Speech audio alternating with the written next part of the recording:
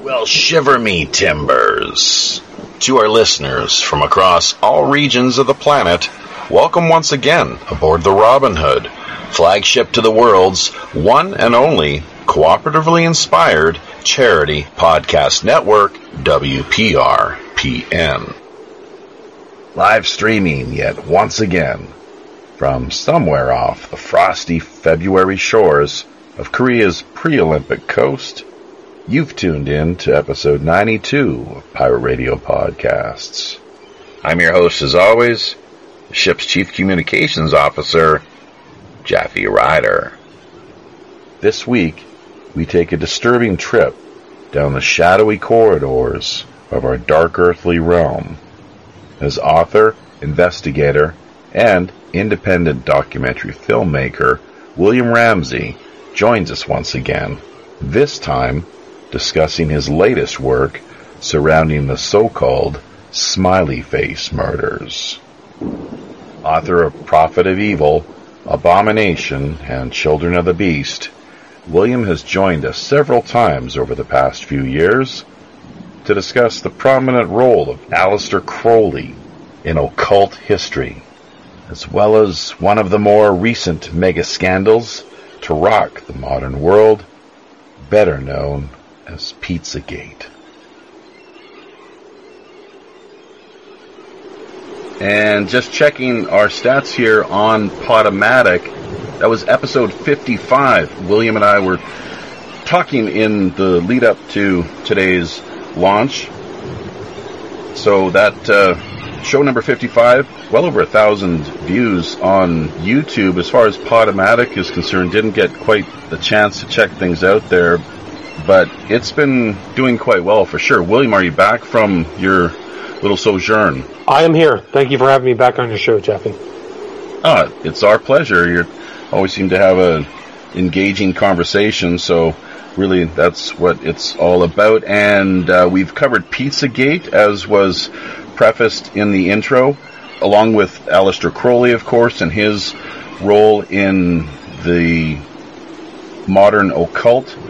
The only topic really that we haven't hit on yet to date that you seem to specialize in is the West Memphis 3 case. So that should be quite interesting if we get a chance to do that. We're all booked up until June as things stand for the moment, but we'll definitely get you slotted in there and hopefully make the most of things. Great. Excellent. So you're here today to talk about what's widely known as the Smiley Face murders. Your documentary is, I think, titled The Smiley Face Killers. That leads people down a little different route or pathway of looking at things, I suppose.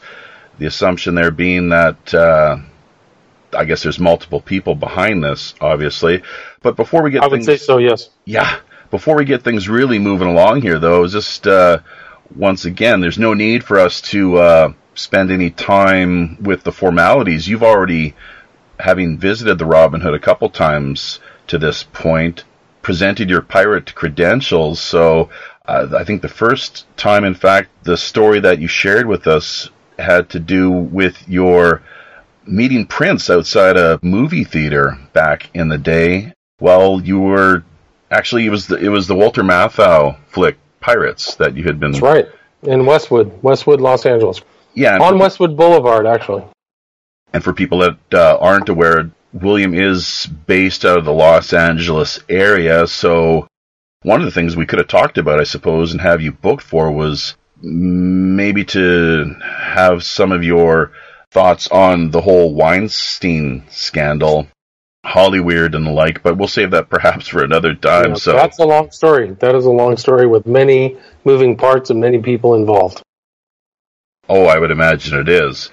Okay, we talked about the iTunes business and the fact that did we mention that already, or was that in the lead up to things? I'm getting kind of. I think it was in the lead up. If you want to restate that, that's probably fine. Yeah, well, you've been one of our most popular downloads on iTunes to date, so some major activity there.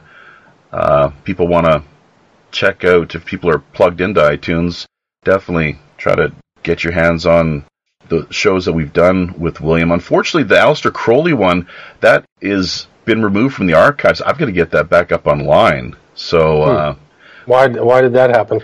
We had it set aside as exclusive kind of premium content.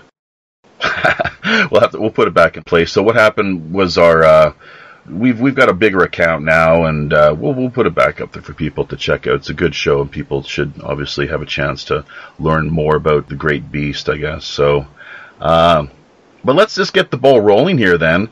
And I guess the first question would be, how did you first come to hear about the Smiley Face murders? I think I'd always kind of seen it within general studies of conspiracy or hidden topic kind of subject, so I'd heard about it, but really what kind of piqued my interest was seeing these symbols of the smiley face in all these different places. And I'd seen it within common culture, within TV shows, movies, and stuff like that, so I was wondering what this symbol meant. Did it have an esoteric, occult meaning? And I found that out. You see it primarily, at least for me, was in Alan Moore's, some of his comic books. So I saw it in an Alan Moore comic book, and that's really kind of how I tried to figure out, how does this symbol tie into these disappearances of young men over the last 20 or 30 years? College-age young men have been disappearing and being found in rivers. And so I was just trying to figure out what the tie-in was, and that's how the movie and book was Alan Moore's The Watchmen. So the smiley face is on the cover with a blood stain on the top of the smiley face. So that was really how I got started. So I was always curious about that. Then I found Jim Smith, who was a researcher about the Smiley Face Killings, and I kind of started following him probably in early 2016, and there was a case that happened in Columbus, Ohio. The name of the young man was Joey LaBute, who had disappeared, and I said, if that guy shows up in water, something crazy is happening. So he had disappeared, and within about 19 or 20 days, Joey LaBute showed up in the Scioto River, which is the river that flows through Columbus, Ohio. And that keyed in with all these other deaths, all these other disappearances and deaths of young men. And so I was like, well, this is really something that, I want to look in. And so I kind of casually was researching it, but still looking back and trying to figure out other people who had researched it. And there was a book, the best book in my opinion.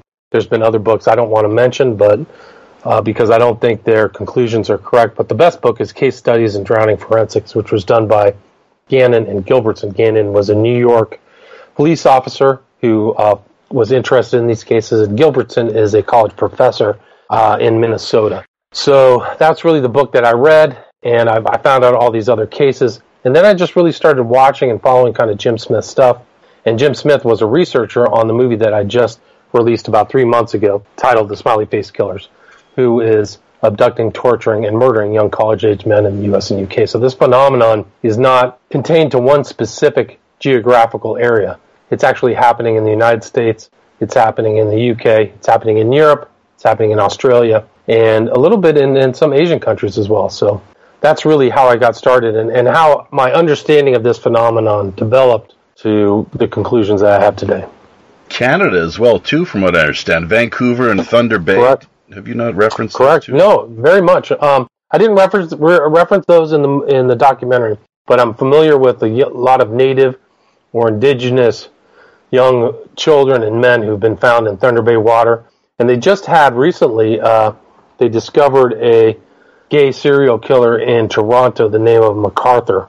And MacArthur was just discovered, but they're finding bodies all over the place.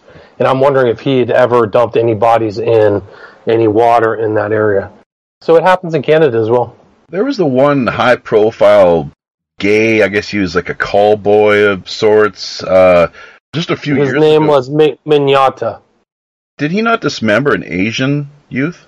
Correct. That's actually, when people say there's no such thing as snuff films, you can go to the Luke Mignata case, and he made a snuff film. It was called One Crazy and an Ice Pick. He had a title for it. I can't remember. One Lunatic and an Ice Pick. And he filmed himself killing a young Asian man. So that film is actually out there. People have viewed it before. I think I'll take a pass on that. Yeah, you pass. Myself. Apparently, it's very extremely disturbing. I would not recommend anybody ever watch that. First thing that comes to mind now, of course, is the deep web. So I think we'll just leave it. I've heard some pretty awful stories along similar lines, but we'll leave that aside. I covered the deep web. I covered the deep web in my documentary, as stating that the people who have learned how to perform these types of disappearances and deaths have probably exchanged information on the deep web. But there's a very good episode of a podcast called Sword and Scale that covers the Mignata murder. Really good. I can't remember the actual episode, but it's Sword and Scale. That's how I remember them. Okay. Just getting some comments here via YouTube in the chat area. Pirate Joe Emanon asking whether there's a stream or not. I see it seems to be mostly from his end. One of the issues that I know I've been having over the last number of weeks, though, is the inability to text chat in the live feed. So that's, I'm not sure why that is. Maybe a little bit of cock blocking via YouTube's end of things, or who knows, quite odd. But well, there's a whole number of different issues here that we could hit on, and but YouTube would never engage in censorship. Okay, just oh my God, yeah. Well, and Facebook too. We were kind of just had briefly touched on that in the lead up to today's conversation, and things are just going from bad to worse, it seems, every day with Facebook. And I was encouraging you, of course, to maybe take a little more time to kind of poke around minds.com a little bit. We'll even show you the ropes over there. It's not a... Sounds good. Oh, ahoy, Pirate William Ramsey aboard. Yeah, that's me. Well done. So, and just as you may be able to see with the streaming with the YouTube slideshow, that we've got all sorts of different pictures there that we just basically put together via the web, a lot of smiley face type art and that sort of thing, including the Alan Moore Watchmen pictures that he's been best known for, a little bit of Crowley and a few of the other projects that you've been involved in here over the years. So now you've got your own documentary, as you've talked about, of course. That's via Vimeo right now. What's the difference between renting and buying? Buying, I guess you get it just hard copy. I'm going to put out a DVD probably in the next week, and you can find that on WilliamRamseyInvestigates.com. That'll get you a hard copy.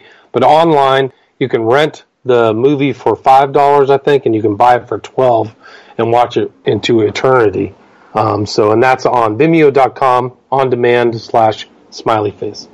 When you rent it, it's a time limit? There's a time limit, yeah. So I can set the time limit. Now, and people, of course, don't want to get that confused with the other documentary that's out there, which is more, it seems, of a mockumentary than anything else. I've got some notes here put together that I just kind of managed to... It's the New Dawn Films, I guess. Correct. Is who put it out. So maybe, do you want to tell our listeners a little bit more about that? The New Dawn Films was based upon these types of killings, but it actually is more of... The what was it? Was the New Jersey? What is that movie called where they went through the places of New Jersey and found? Oh, no, I can't even remember. But it's not really a true documentary. None of the actors are true. The Blair Witch Project. Yeah, it's basically a Blair Witch Project. Thank you.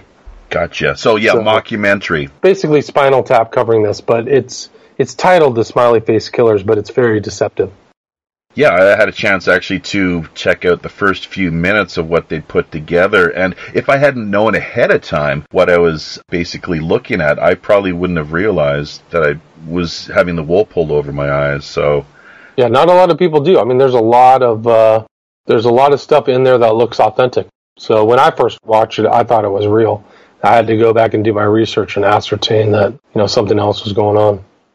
Now, one of the things. The points here we could pick up on as far as the murders are concerned and the differences with respect to this Canadian-based, the call boy, his name... Mignata.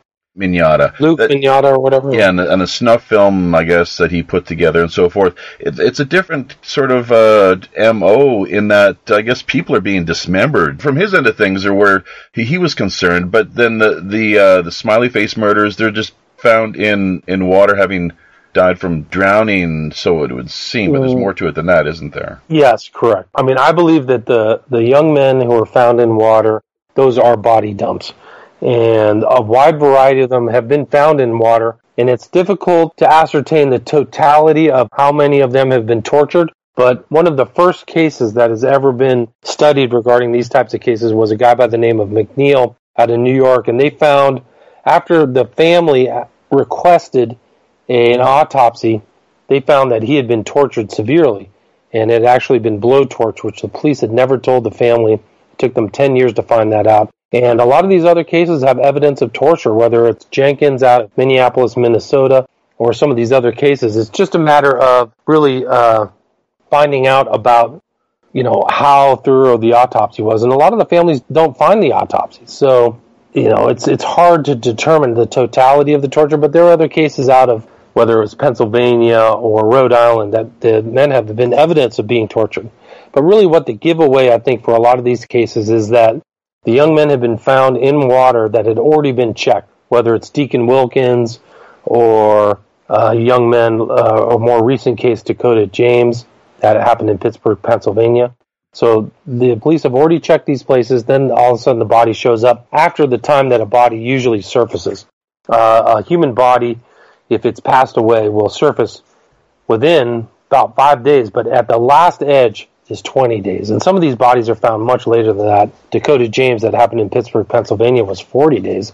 So where are they? Where are these young men? And I have, come to the conclusion that they're abducted. They're kept for a period of time before they are murdered. I took the time to investigate things a little myself here as far as the work that you've done in presenting your case and conducting the interviews regarding your documentary efforts and this whole business of young men disappearing and showing up dead under these circumstances. And these are the conclusions that I'm finding myself as skeptical. I do my best to reserve judgment, but at the same time, you're making a pretty strong case for this. The debunkers and the skeptics, I guess, what do they like to say? What are the there's this whole notion that there's some kind of paranormal involvement involving, wormholes and all this stuff that... Oh, my God. They're really, that's actually for real. There's actually people like that. So there's other people who don't want to come to conclusions and kind of keep the subject within the paranormal realm. So, like, paranormal events are happening. And...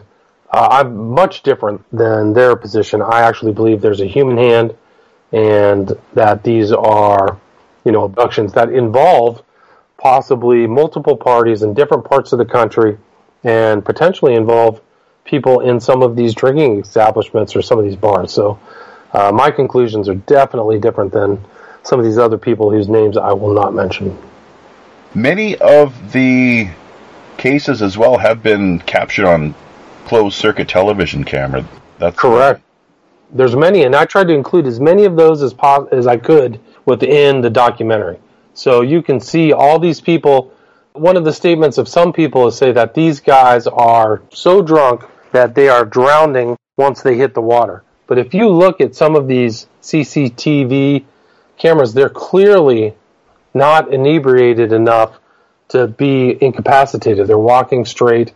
Dakota James is a perfect example. There's a picture of him on one of the CCTV cameras where he is walking very clearly and holding his phone and typing on his phone. So it doesn't quite make any sense that, this person was so inebriated that he fell in the water and couldn't get out and drowned.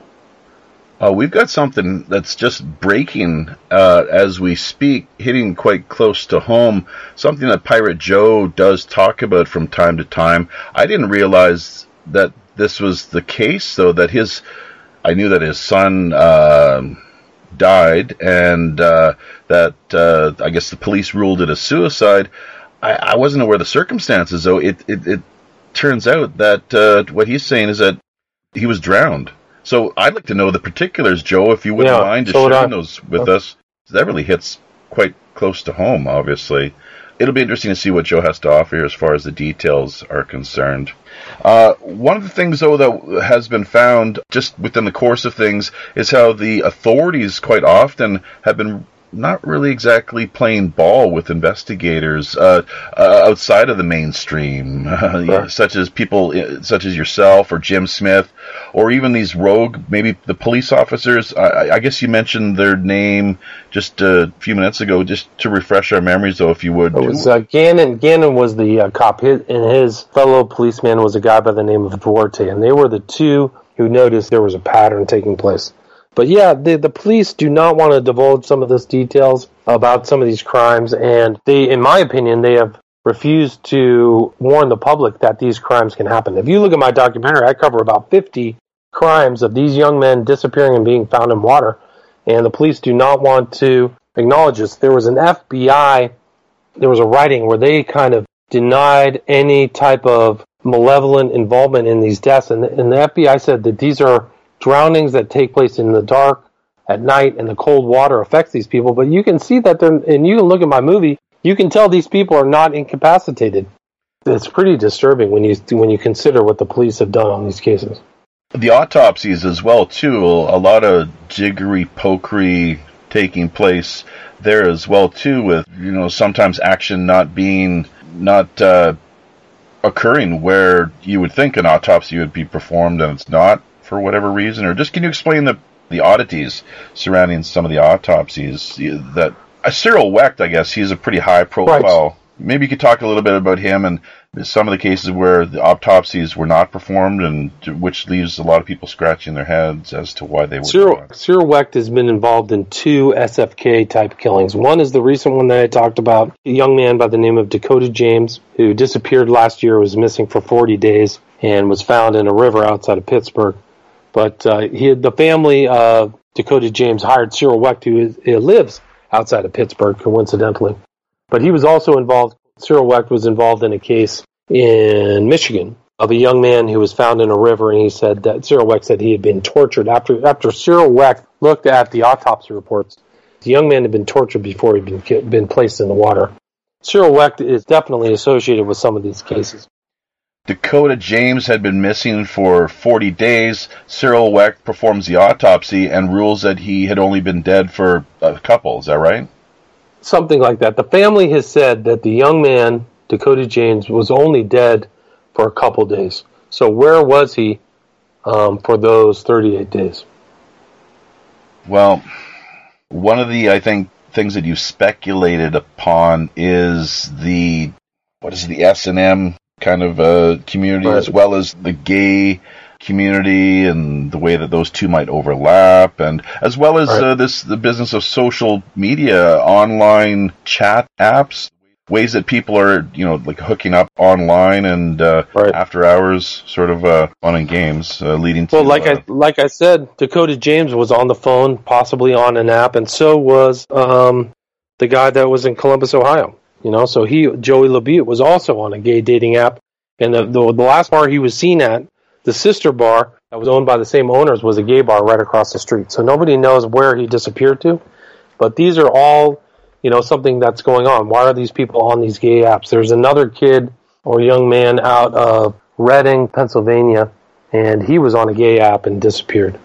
So there's definitely a correlation, and some of the conclusions that I leave in the documentary show that there's other murders that have been associated with gay apps, particularly in the UK.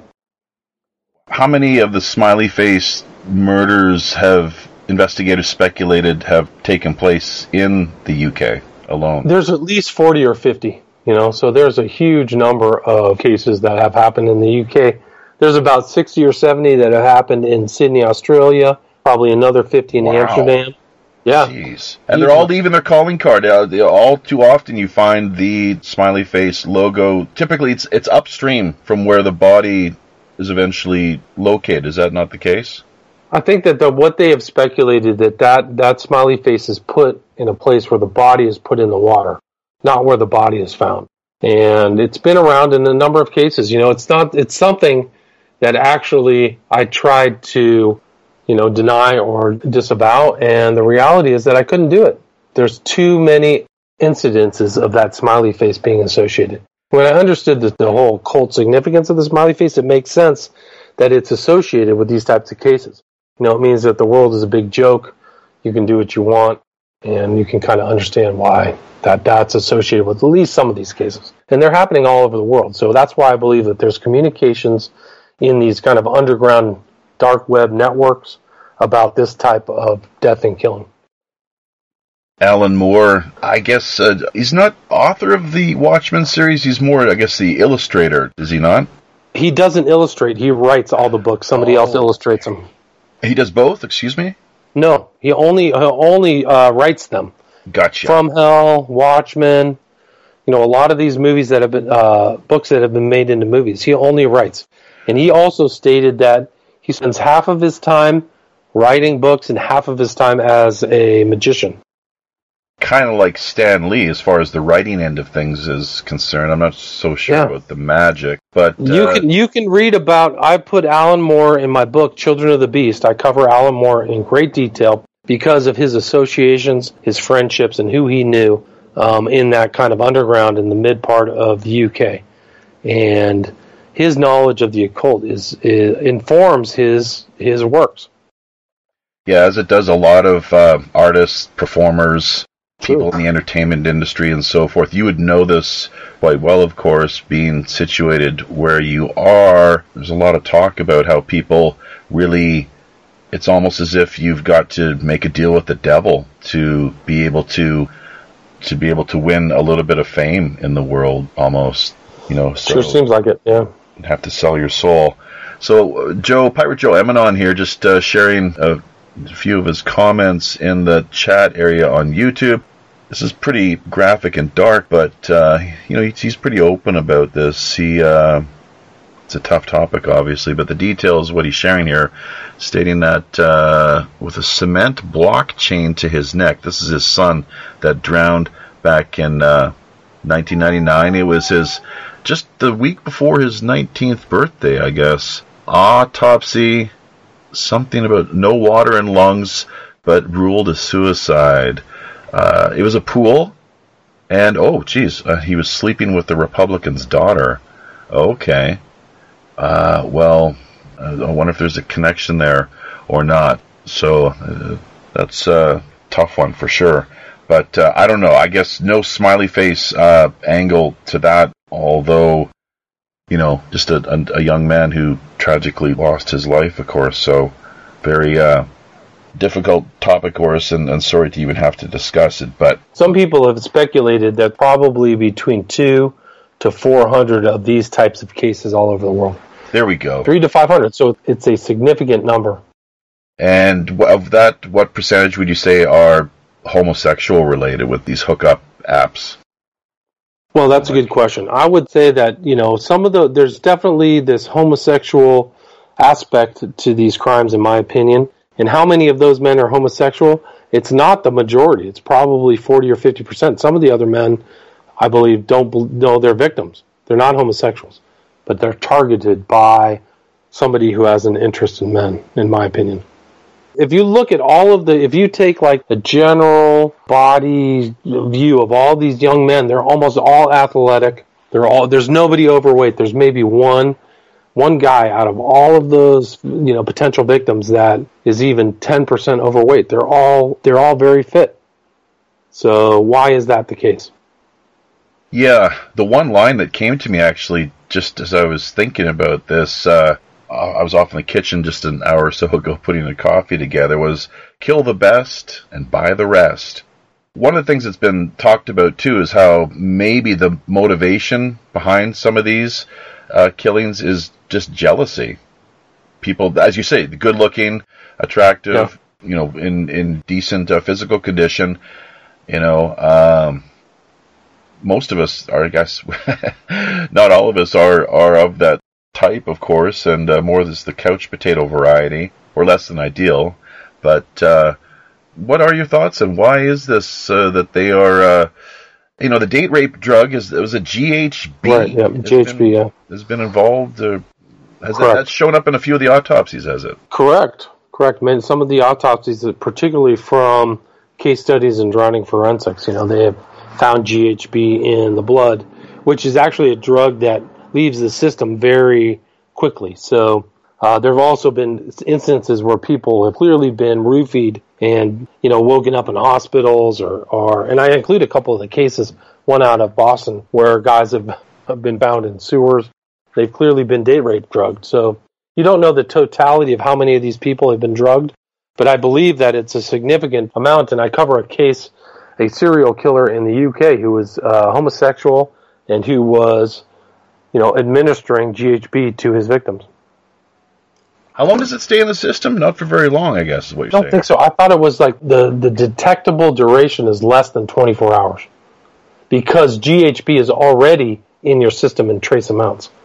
So it's basically like overloading the system with a compound that is already in your system. How about that? So, yeah, you've got these individuals, once again, who are missing for extended periods of time, then are discovered. And the autopsies in some instances, from what you're telling us then, show that evidence or traces of this.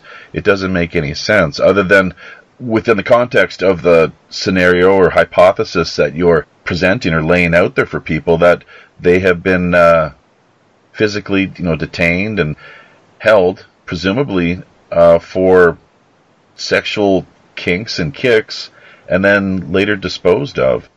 So one of the things that you can rule out from all these cases is a financial motive.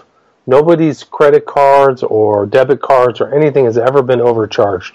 So once you take out a financial motive, what's left? What's remaining from the motives of somebody involved in this? Yeah, that's a good question. Revenge would be one, I suppose. Well, the revenge motive can be nullified because you would have to say that somebody's taking revenge on all these young men and then throwing them in the water the same way. Right? So is that really that many people out there who know of this kind of MO that baffles the police? Because once the police find the bodies in the water, it curtails any type of investigation into a murder. They believe worldwide that these water deaths are associated with accidents. And on my position on all of these, particularly the cases that I included in the documentary, is that these are not accidents, that these are intentional murders and drowning. How many cases altogether then do you cover in your over 50? Over 50. Yeah, I guess it's about a 3.5 hour viewing altogether, sitting. So, and that one of the people who interviewed you was really quite impressed by the way that you just laid things out because of your lawyer training, very skilled manner, checking off all the boxes and just building things up to the point where the conclusion, the end result, or where you're kind of steering things, or maybe it's just, not so much that as just the facts speak for themselves, I suppose, is one of the ways of putting it. Well, if you look at the conclusion of the documentary, I include 3 possible perpetrators. And not all the perpetrators involved occultism, but what they all involved was their interest in young men. And so that is, for me, was the chief takeaway that I could provide to the listener, is that young men are a target for people who want to abduct, torture, and murder them. I've heard you, speaking of young men and the gay angle, because as you, I believe, have said now, if I think that the totality of my conclusion is that these cases are all involving a gay angle. That was my conclusion. It was not something that I understood when I first started researching the cases. I had no idea. But I had to learn about gimp masks, gay involvement, stuff like that. We talked about the early part of this discussion. We talked about this guy, MacArthur, who was in Toronto. They saw a young man, 18 or 19, go into his apartment, and the police saw this. They actually invaded the apartment and found the young man on his bed tied up. So he was abducted and tortured. He hadn't been murdered yet. But those kind of crimes fit into this type of SFK crime, Smiley Face Killers. Were the police following up on a tip? Is that how they managed to track something? Down? I don't know the totality of it. They had been following this guy, MacArthur, an older, 65-year-old man, and they're finding bodies all over the place. Half of the victims, I believe, is what you said. Approximately, was it 40-50% of the victims have been gay, apparently. Is that correct? I think that's a general assessment, but yeah, something like that. Right. But the other victims don't necessarily have to be gay. They're just somebody who's been targeted, somebody who's been drugged and targeted. Yeah, gotcha. Now, you have talked about not your most favorite person in the world here, William S. Burroughs. bit of an axe to grind with the man, and I'm not sure what that is exactly. Well, one of the things I've heard him talk about in the interviews, different snippets and sound bites that he did offer over the course of his career was the idea of putting together a gay mafia. He was big on interesting. That makes perfect sense. That fits together totally with the Smiley Face. And if you watch the documentary, the people who I included in there were Burroughs admirers. Well, did you watch the documentary? I haven't got access yet. Yeah, no. You should watch it. Yeah. I'd like to for sure, and so we'll do what we can to do that, and make it more readily available to our listeners and the wider public too, of course. So, but Burroughs, I have noticed, along with this, and this was, I think, an interview that he was intoxicated at the time, a really surly drunk. He could be a real surly, kind of mean SOB. When he was sober, not so bad, but he did have that edge to him, and really, his shadow really, I think, in a lot of instances got the best of him. So, and we have heard a lot about that coming from places like Hollywood, this velvet gay mafia. Well, Burroughs used to use the smiley face. There's an article with him saying that he used a smiley face on the side of his building. The smiley face goes back in that community, to Burroughs. I had no idea about that and the Burroughs connection there exactly, although... No, you should watch the documentary. There's a lot of stuff at the end, very important. In the lead up to things, just doing the research and homework here into getting things all sort of straightened out and squared away as best I was able to manage, that the history was linked, as I think you've talked about here, underground grunge movement, Nirvana, of course, very prominent there with one of their albums, the rave scene and so forth, but you can actually trace it back as far as, this is the Reader Digest version of things, an insurance company in Worcester, Massachusetts, 1963. Did you read that? I would say that it goes before that, but yeah, I think that they used the smiley face. Some people use it in different contexts, but Burroughs used it in the 50s, so it predates them. No kidding. But you can put it, yeah, absolutely, and you can put it through that underground. You can put it through the rave, techno, industrial underground that, was before Trent Reznor and these other guys. So, if you watch the documentary, I include all that information in there. Topi, Temple of Psychic Youth, all the stuff that used the smiley face. Give me a couple minutes. I'll be right back. I got to take a tiny little break. Episode 92, William Ramsey, Occult 9/11, discussing the Smiley Face Killers, or murders, as some would have it. Quite a theory, obviously, but something where William, along with other researchers, investigators, including somebody by the name of Jim Smith, I think, as what William has said, he has collaborated with to a certain extent, or at least given him some credit with respect to, the documentary that he put together recently. He credited him with helping out on some fronts. So this is, if true, quite something, obviously. One of the things that we'd like to ask him about more with respect to the pop culture references and occurrences through, over the past number of years is the TV show The Mentalist. The wife, actually, and I were watching. I wasn't a huge fan. It was more her TV show. But have you seen that, William? The Mentalist, and how the Smiley Face Killer, yes, I guess, is... I did. And it's included in my documentary. I include The Mentalist and show that the producer of The Mentalist was a British guy who has a very good understanding of occult doctrines. I see. And is he practicing like a ritual magician, or is it just more he's a researcher? No, I never ascertained that. He's more of a researcher, like an intelligent, well-read guy, yeah. But I include The Mentalist in there. I include all these references. But The Mentalist, I think the guy, their Moriarty was a guy by the name of Red Jack or Red something like that. And he was the one who used the smiley face in all of these different spots. I wanted to add something. When I was researching the West Memphis 3, even before I got involved in any of this smiley face stuff, I was following Damien Eccles, who was a convicted child killer, and he had gotten out of jail in 2011. and had moved to Salem, Massachusetts. I had followed him to Salem, Massachusetts. He'd been attracted to it because he believed that that was the places where the rich witches were prosecuted. So he moved there, and it turns out that I touched base with a guy by the name of Michael Blatty, who is the son of Peter Blatty, the writer of The Exorcist, who kind of saw through the West Memphis 3 deception and was one of the biggest anti-Damien Echols persons in Salem, Massachusetts. Well, there were also pro-Damien Echols people in Salem, Massachusetts, and one was a guy by the name of Fred, who used as his moniker a picture of a smiley face that was in black and red. I didn't know who Fred was, so I had to research him.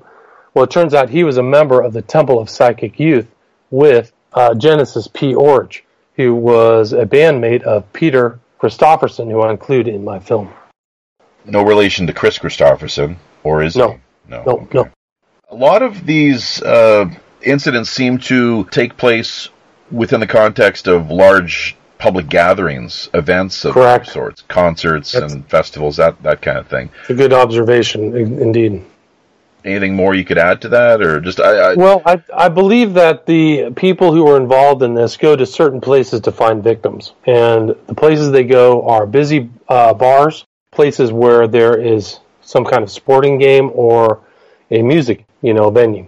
William Hurley out of Boston, he was leaving a Boston Celtics game. There was another guy by the name of Kelleher out of Boston who was leaving a Boston Celtics game, and he was disappeared. Zachary Marr was at one of the oldest bars in Boston, disappeared and was found in the river. All Marr, Kelleher, and Hurley all found in the river. And then if you look at the cases that took place in like Minnesota and Wisconsin, they were all college towns. They were all situations where young men were coming out of busy bars late at night. Jimmy Slack out of Pittsburgh, Pennsylvania, he was at some type of music venue. So I think that there's definitely a correlation between these types of abductions and, busy things. For example, Kelleher, he crossed over the Charles River to get an Uber, and he was at like a park. He disappeared, but his phone pinged in South Boston. How his phone got back over the Charles River and pinged in South Boston, nobody knows. With the police ruling it simply that he was intoxicated, stumbled, fell into the water, and drowned. That's correct. But if you look at the Charles River, it's not a flowing river. There's actually a series of locks. So the locks prohibit any type of typical river activity. And so he basically supposedly drowned in a pond. It's interesting, speaking of calling cards and the occult and so forth, one of the victims, I guess, was found near a water treatment facility. Correct. There were two in New York, yeah. Owl's Head Park. I mean, how much more occult do you want to get than that? Not much. Was there a smiley face found on location as well with that particular case? Well, that's a good question. I tried to list all the places that there was a smiley face. There was a Zachary Marr out of Boston, but nothing was found in some of those other environments, no. But, there's some in Wisconsin, Minnesota. There's smiley faces found in Florida. So, they're around. There's something about them associated in Minnesota, Michigan. There's something associated between those smiley faces and these deaths. There's another one in Pennsylvania.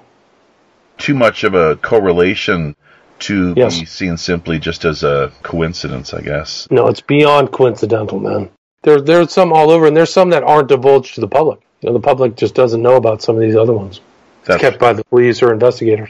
That's right. And that's something that it's important for people to think about within the realm of conspiracy is, okay, we've had the cover blown on this number of conspiracies. Just think of the ones that you never hear about that remain. It's an excellent point. Covered it's an excellent point. No doubt. I think some of these cases, there are cases that have happened that people just haven't noticed that are SFK type cases. If you look at this kind of serial killer that I cover in the UK, the police had to go back and look at 50 other similar cases to ascertain whether this guy had killed them or not. So they had accepted all these cover stories for the deaths of these young men by GHB, and they realized that they were negligent. And a lot of those cops got censured.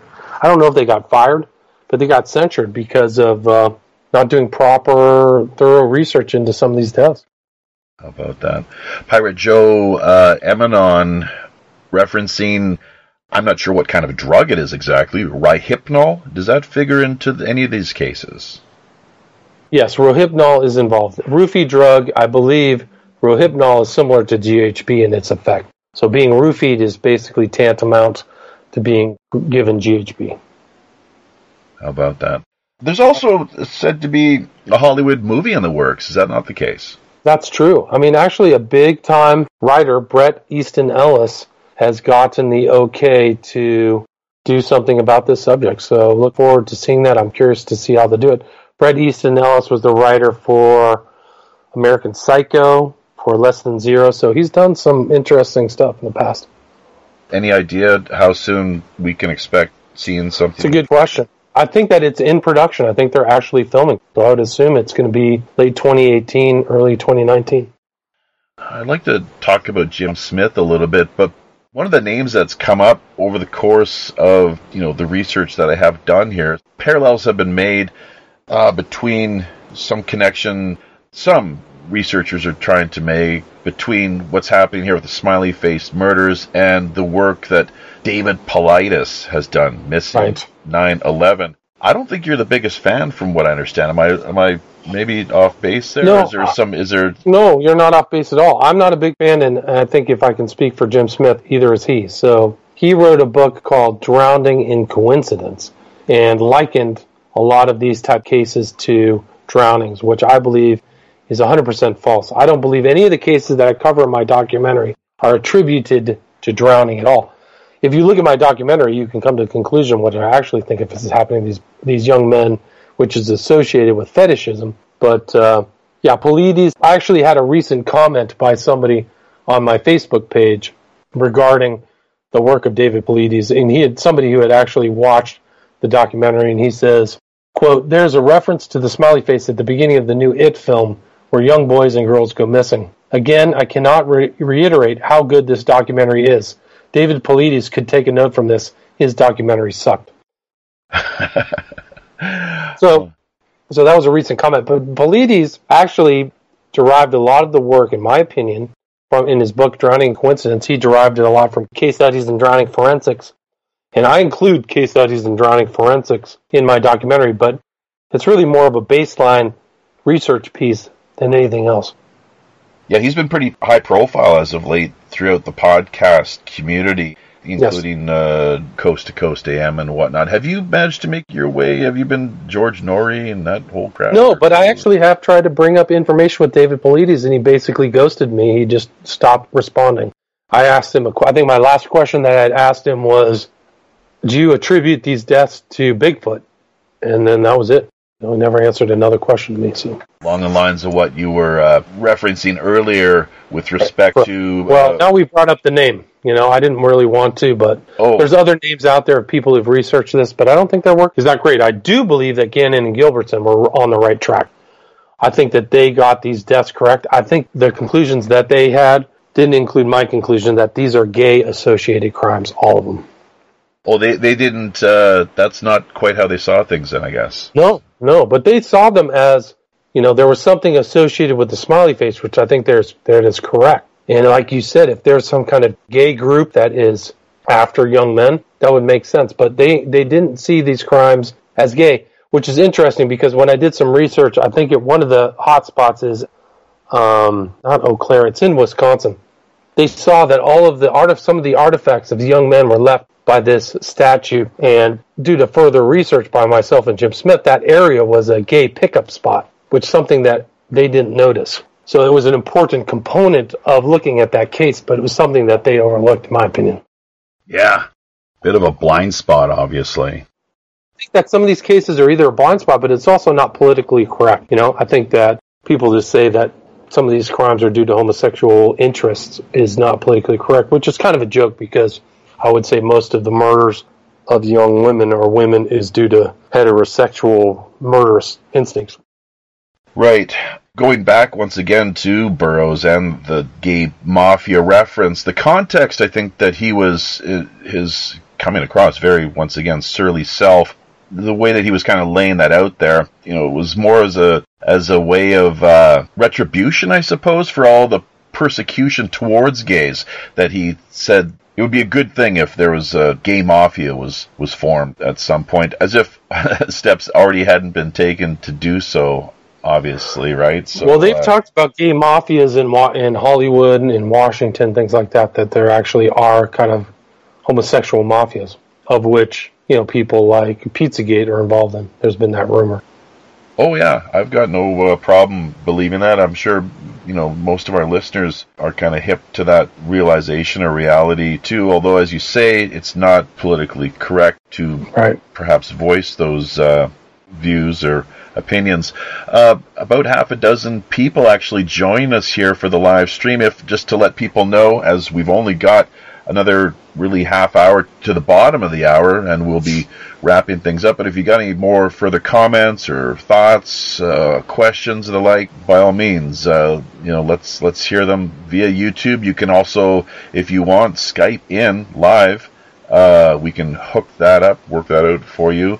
So, and as well, William, you were saying that we might be able to actually continue things here, maybe shift our focus a little bit. With the Rogues Gallery after show, runs for about an hour here. Sure. I would like to do things. Your schedule's a little more free this time round. Wife and the kids are out of the house, I guess, or gone for the evening. So you're a little more free to converse and just hash over any really kind of pressing items. Sure. You betcha. And once again, to remind people, the Williams documentary runs for about 3.5 hours, available via Vimeo. I think it's a $5 rental fee, $12 to purchase, if I'm not mistaken. Just the title once more, and any more particulars you can offer there. It is the Smiley Face Killers, who is abducting, torturing, and murdering young college-age men in the U.S. and U.K. It's available on Vimeo. You can just type in William Ramsey or Smiley Face. And I've gotten tons of excellent response from it. And you can see it on my Vimeo page. And Jim Smith is one of the researchers that you've credited in the film. From what you've said here, how is it that you first managed to make his acquaintance? I think it was in 2016 when I just come across something that he had posted. He runs a Twitter page of Smiley Face America. And so we just slowly kind of made the acquaintance, and he realized that I was interested in the same subject. He came at it from a different angle after the disappearance of like an NFL coach's son, and he was like, something's going on. He's right. I mean, he was absolutely right. Something was going on. Then we just slowly kind of started working together. We've done a bunch of interviews on my YouTube channel, William Ramsey Investigates, or William Ramsey on YouTube, so you can listen to all those, and we talk maybe every couple months just about the cases that are still happening, even to this day. There's still cases in the UK and the US. Unfortunately, that does seem to be the case. What has been the most recent occurrence from what you're aware of? I haven't seen a smiley face in quite some time. Actually, I saw one that's on the singer of Corey Taylor, who's the singer of Slipknot, has a smiley face tattoos on his body, among other things. But there was a guy in the Netherlands. His name was Bruinsma, who disappeared 18-year-old student Ramon Bruinsma disappeared December 1st and then was found a month later in Amsterdam. So these crimes were happening in Amsterdam. But there's been so many cases I can't even follow them. Adam Gilbertson, Haven Liebman, Izzy Whalen, Eric Munzel. Since I published, my last documentary, there's still many. Collison. So it seems like somebody out there knows, how to dispose of a body when they're done with them. There have been a few stories that have surfaced as well, too, I believe. Reports of a van appearing from out of nowhere, a couple of men jumping out and engaging in conversation just from out of the blue, and then trying to ultimately abduct people. You've kind of maybe fill in a few of the blanks. Yeah, I've covered that. There was a situation in Marham, which is in a Midlands area of the UK, about an hour northeast of London, where there was a van and somebody tried to abduct somebody in broad daylight. And there was also an attempted abduction in an Uber in Pittsburgh. So, those are just ones that I've covered. But yeah, these things do happen. So, you want to tell your friends and family that they can be abducted. It can happen. A question from the YouTube chat regarding the date range of the killings. I believe they started in the mid to late 90s, did they not? Yeah. I think the earliest case was in the 90s and all the way up to today, so probably 30 years. And this is victim 0, who was found, as I believe you mentioned earlier, with blowtorch, evidence of torture via... Right, McNeil. And an overwhelming number of them, too. What states have been most prominent? Massachusetts has been one of the big ones. New York as well, too. Boston, New York, Wisconsin, things like that. There's actually been a huge one in Manchester. One of your other guests, what was his name, Thomas Sheridan, covered what's known as the Manchester Pusher. But in my opinion, those are not pushings. Those are actually body dumps. They're involved, in my opinion, in these Smiley Face Killings events. Are you still there? I'm actually just trying to mute it. I've had a cough for like a month and a half. Right. We were talking about that once again, just in before we started the stream here. Listen to Thomas Sheridan talks about the Manchester Pusher. Yeah. He's correct. It's not a pusher; it's a body dumper. And I included some of those Manchester Pusher cases in my documentary. Yeah, so in my opinion, those are all part of the larger phenomenon of what's known as the Smiley Face Killers, which is about a half misnomer. Not all the cases involve a smiley face, but they involve young men. In all those cases, the Manchester Pusher, a majority of them are young men, and there's a significant majority who've come out of a bar, late at night. Suvic Powell is one of them. I mean, I actually remember some of those names. How much closed-circuit television coverage has there been a lot in Manchester? Suvic Powell. They have a video of him where a young man comes up and talks to him in the middle of the night, and they never found out who that person was. That was one of the last persons he was seen with. And there's been another, they call them South Asians, Indian people, who have died in Manchester and in other places throughout. Bristol is actually a hotbed too, which is in southwest England. So it's happening all over. It's amazing. Okay. Scrolling through the notes here. Let's see what we've got left. One of the things that I shared with you behind the scenes off the record, I'll share it with the listeners now, though, is how we had, I think just right around the time that we had booked this show, because we talked about doing this a number of months ago, it was right around about the same time that I was contacted from out of the blue via Minds.com and an account, a young lady named Leanne Cooney, who, and this all could be coincidence, of course, too, but she's got a song called Happy Face. If you do a search, Happy Face Funzo, she's based out of Dublin, asking if she could maybe be part of our next upcoming independent Minds World, music indie showcase. That was really odd. The timing there was quite peculiar, for sure, and we kind of I did my best to track down, to find her details before we produced this most recent installment. We just wrapped that up last week, actually. Couldn't find it, so we'll ask her to be a part of things with the next time that we put a showcase together, and we'll see what her response is. So, that was a little spooky for sure. Was it Leanne? Was her name Leanne? Featuring Funzo? There you go, yeah. Happy Face. Yeah. Happy Face. And Leanne... She's on there March 28th, 2017. I'll send it to you. She's on YouTube.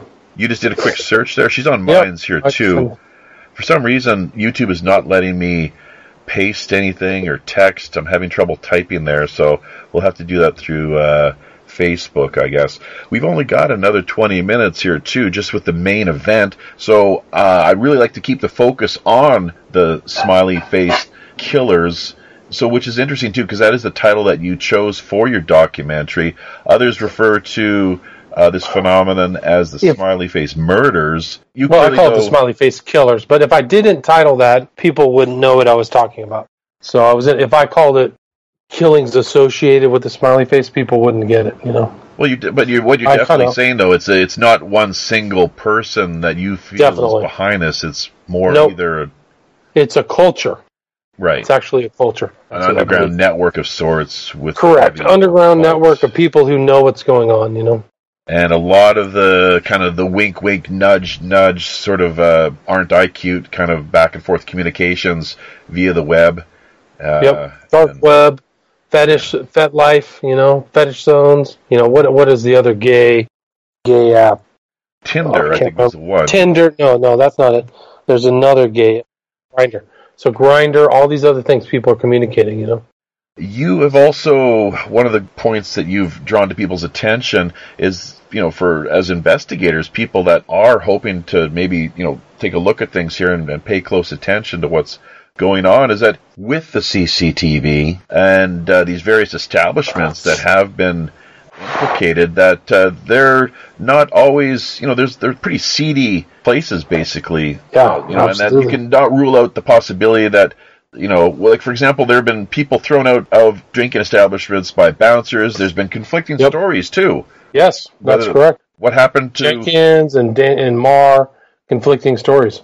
Were they let back in? Were they not? Zachary Marr, for example, in Boston 2 years ago, was not let back in, and then he disappeared. But the people at the bar said, "Oh, we would have let him back in, so why is there different things?" And the same thing happened in the Jenkins case. He was kicked out, but not supposedly drunk enough to be kicked out.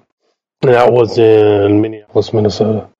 What of the, I think we've kind of touched on this already, secret society potential here, because, and not just from the strictly chaos magic end of things necessarily, but the crossover and how many police officers, I'm quite sure even up until today, many of them happen just coincidentally enough to be Freemasons. Right. What do they call it? Walking the blue line? Right, something like that, yeah. Right. And I mean, there's a decent chance that there's something like that involved. Code of silence. No. As you say, the investigations, the way that they've been conducted, I guess you could look at it from both ends of the equation, that you say some of the officers were disciplined for not... In the UK. Oh, I see, but not in the States. They have not been... No, I was not aware of any disciplinary actions. Actually, the only one was the Jenkins case that took place in Minneapolis, Minnesota. The cops actually turned the case from accidental drowning to murder due to the actions of the mother, who was very tenacious in dealing with the facts of the case. Just the roughshod handling. Yeah, she wrote a book. I think it was not Footprints at the River's Edge. It was Footprints in Courage, I believe. She wrote about the case of her son and how he was murdered. Jeez. But that's definitely one of the SFK cases. And, of course, it makes it a lot easier, I suppose, just to sweep everything under the carpet and attribute it all to alcohol and stupidity, basically, rather than the fact that... It's a lot easier. There's something a little more... There's a darker agenda. Sinister. Well, the real thing is why are these men disappearing? Because their bodies should have been found within 3 or 4 days in most of those instances. Why are they disappearing for 30 days, 20 days, 40 days? Doesn't make sense. Well, one of the questions that I was actually, it's a little off topic here, but we might as well get it out there for our listeners because it is quite interesting. In some ways, might even tie into what we're talking about more or less here today. Mark Ebner was a guest of ours who I believe I tried to, with the interview that we did, the conversation we had a number of months ago, I had mentioned something about, was it David Carradine's father, John Carradine, I believe, who you claimed was a member of the Hollywood Hellfire Club. He seemed to think that was quite interesting and wanted to find out more information regarding the matter. He's a investigator, kind of a muckraker of sorts himself. Did the two of you ever manage to get in touch with one another? So it's Hollywood's Hellfire Club, published by Feral House.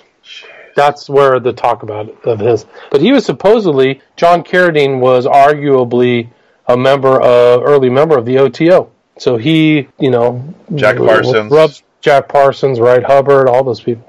Well, and there's a tie-in here, of course, too, with the BDSM. I had to write this down because it's tough. It's the bondage, domination, sadomasochism scene. Just out of LA itself, I guess you've referenced there being, I think, something like 10, what do they call them? Right. Studios, which studios, right? Sex dungeon, or the like. And my first response was only 10.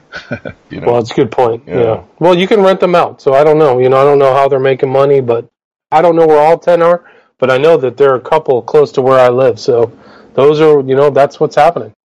Another thing that's happening, too, from what I understand, is people are actually paying to be abducted, slapped around a little bit, get their rocks off, and I'm not sure how it all kind of ends. No, that's happening, too. Have you ever heard of the term yachting? No. YACHTING. So in the underground of LA, there are these women who approach B-list celebrities or B-list stars, and tell them that they have an offer for them. It's a good offer. They go out on a yacht for 2 or 3 days, possibly in the Mediterranean. They'll make $200,000. They'll meet some older men. And basically what it is these older men look for these young starlets and pay them $250,000 for a weekend. You're saying that the young women approach B-list? No. So there's an intermediary. So there's like a woman who talks to the woman, and that woman is basically functions as a pimp.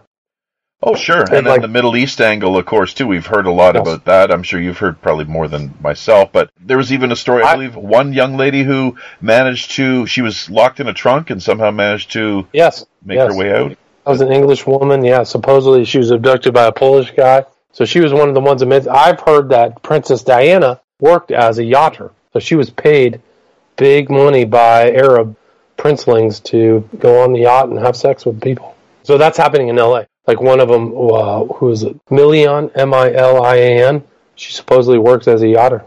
And a lot of people women. You would never know. I heard Lindsay Lohan makes a healthy living doing that kind of stuff. That's what she's doing in the Middle East, converting to Islam and everything else. That's the cover story. There's always a cover story. Jeez. Some of these intermediaries that are out there, these are rumors. I have good sources, but I can't verify it. But there's a woman by the name of Jenkins, Jenkian.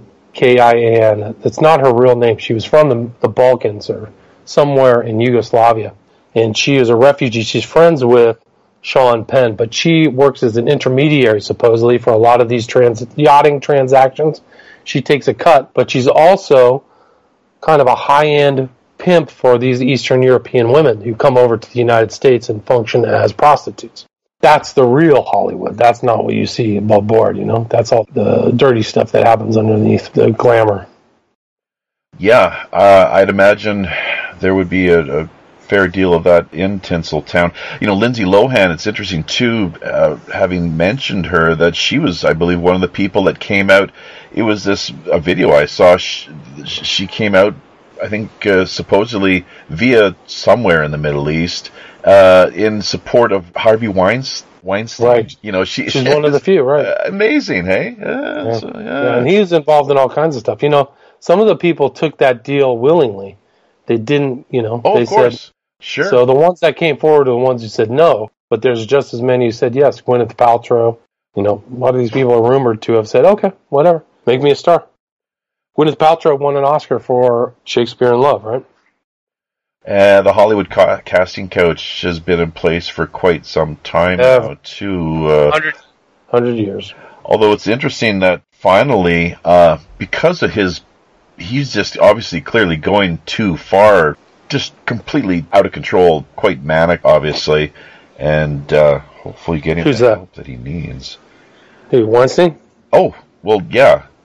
Yeah, he's in trouble. All his money's gone. That whole company is going to be bankrupt. They're going to sue that company out of all of its assets. So he is going to be penniless, essentially, based upon the only thing he'll have left is only the money that he's stashed away for the last 20, 30 years. I guess it's somewhere. Is it hundreds of women that we're talking there as far as his... Yes, absolutely. And how many of those, maybe half, were, who knows how many were actually paid off? You don't know who's getting paid off. I can tell you probably in the last year in Hollywood, the lawyers are working overtime on payoffs for a bunch of other people that have names you've never known. Not Weinstein, but other people. I've got a problem. I want you to solve it. Money isn't an issue. Go talk to her. You know what I mean? How about that? Pirate Joe talking about this business of yachting just a few minutes ago. It sounds like he might be suggesting Melania Trump figuring into the equation here. You never know. I'm not counting her out, but a lot of those Eastern European women, to them, $50,000 is 5 year salary, right? Depends how high you live. Yeah. Okay. Well, I think we've about run the course here. It's unfortunate. You've got your health situation right now is where I kind of found myself. I'm not dead yet. I'm not dead yet. Oh God. But I just with talking points here, I think pretty much have run the course and just trying to... is there anything that you think we may have missed out on? I know that before we wrap here, we want to make sure that everybody is able to find your website. You can buy all of my signed copies of my books are at William Ramsey Investigates. You can check out all my YouTube stuff about the West Memphis 3. about Smiley Face Killers at William Ramsey Investigates or William Ramsey on YouTube. And I'm pretty active on Facebook, and I want to torch my Twitter account. So hopefully I won't be on there in the next week. What's going on with Twitter? Well, they got busted. They're using Twitter is using bots to influence public perception. So if you're on there, you're getting some fake account saying, "Hey, this isn't so bad. This whole memo isn't bad. This is done by the Republicans." It's all kinds of crap. So Facebook's been doing this. Yeah, Facebook's terrible too. Yeah. So thank God we've got places like Minds.com, which maybe you'll. I know you've got an account. Spend more time out. I do. You actually set me up on an account probably a year and a half ago. So yeah, it's still there. When you actually reference or you get like a referral points is what you're supposed to end up pocketing in your wallet. Everyone has a wallet over there with the channels that they put together. I'm not sure if I ever got my points. I'm not sure if I'm getting any points for the people that I end up sending over to Minds.com. But I definitely have some points. Let me see, where are my points? I saw some points on there. 409 points. Are those worth anything? What you can do is you can boost content for 409 views. And there's not much of a bot issue. Most of the people on Minds are real people. That's good. We try to kind of, everyone, the community that we've got over there, try to suss out the... Phonies? Yeah, that sort of thing. So doing our best there to... it's once again, it's open sourced. It's a very, very much a free speech platform, which is, it just reminds me. I got thrown in Facebook jail just in the lead up to our going online here and getting the stream running this week. So yeah, I've had it with Facebook. It's relentless, the nonsense that I have to put up with there. In fact, we have a group on Minds. It's a few thousand people right now. Facebook Foobar is the title of that group, so it's just nonsensical, of course, the amount of BS that people have to put up with. And data mining, too. Facebook, or Minds, on the other hand, it's encrypted, and the data mining, I don't know about, privacy is really, it's a big deal over there, and protecting their online activities and so forth. There's even been stories the last little while, you might have picked up on this yourself too, of Twitter and other social media outlets, including all the usual suspects, Facebook and the like, that they're actually following people online across multiple forums, and that if you post something on one platform, that they're trying to penalize you on the other and have your account shut down. That's amazing. Yeah, that's amazing. So I've heard something like that, yeah. That's the Korean expression of exasperation. It's like saying shit. It's like saying shit, basically. So, all right, William. Well, we pretty much, I think, we've got half a dozen folks that have stuck with this the whole time here. Approximately, not quite 90 minutes. So we've been streaming live with show number 92. We've got all the information out there that we need, I think, as far as contact particulars are concerned. Twitter.com, Occult911. As well as, of course, let's see, you do the Minds account, and then Facebook, the account that you've got put together there once again, just to remind listeners. My account for Vimeo is William Ramsey or Smiley Face, and then YouTube is William Ramsey Investigates, and then I'm also on Facebook, and my website is WilliamRamseyInvestigates.com. Very good. You stand by. We're going to cue up the outro here. That's it for show number 92 this week, folks. On behalf of Captain Long John Sinclair, the Robin Hood, and all its crew, until we meet again out on the high digital seas, I'm your host, as always, the ship's Chief Communications Officer, Jeffy Ryder.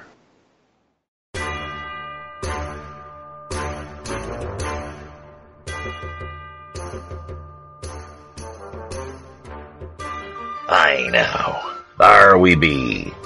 Having carefully looked over each of our navigation panel instruments, checking every level, switch, dial, cable, knob and pulley, by all accounts and indications, we indeed see it's time once again to drop anchor inside Mystic Bay and draw an end to another week of Pirate Radio Podcasts.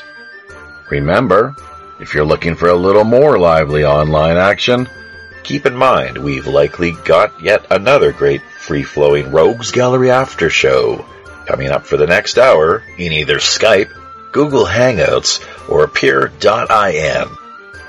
Also, if you've in any way enjoyed or found yourself benefiting from the shows we've tirelessly produced over the past 2 years, you might want to drop by our Patreon tip jar page and lend a little support. Half of all network donations go directly to charity. Help to keep those numbers growing over on Patreon, and we'll be able to extend even more of a generous pirate hand. Looking forward now to the balance of 2018, we're still not quite yet booked. So if you yourself have a new, novel, intriguing, or otherwise underreported idea, unique individual, or pressing item in mind, be sure to either drop us a line directly over on WPRPN.com or fire us a quick email via pirateoneradio@gmail.com. We're always open to exploring fresh creative suggestions, intriguing guest ideas, cutting-edge discussion topics, and captivating themes. You can further embark on your own personal pirate journey by either liking, commenting on, subscribing to, or just following us via virtually any mainstream social media platform, including Twitter, Facebook, Google+, or Minds.com. So don't forget to become engaged. Until we meet again out on the high digital seas, I'm your host as always, the ship's Chief Communications Officer, Jaffe Ryder. Tally-ho.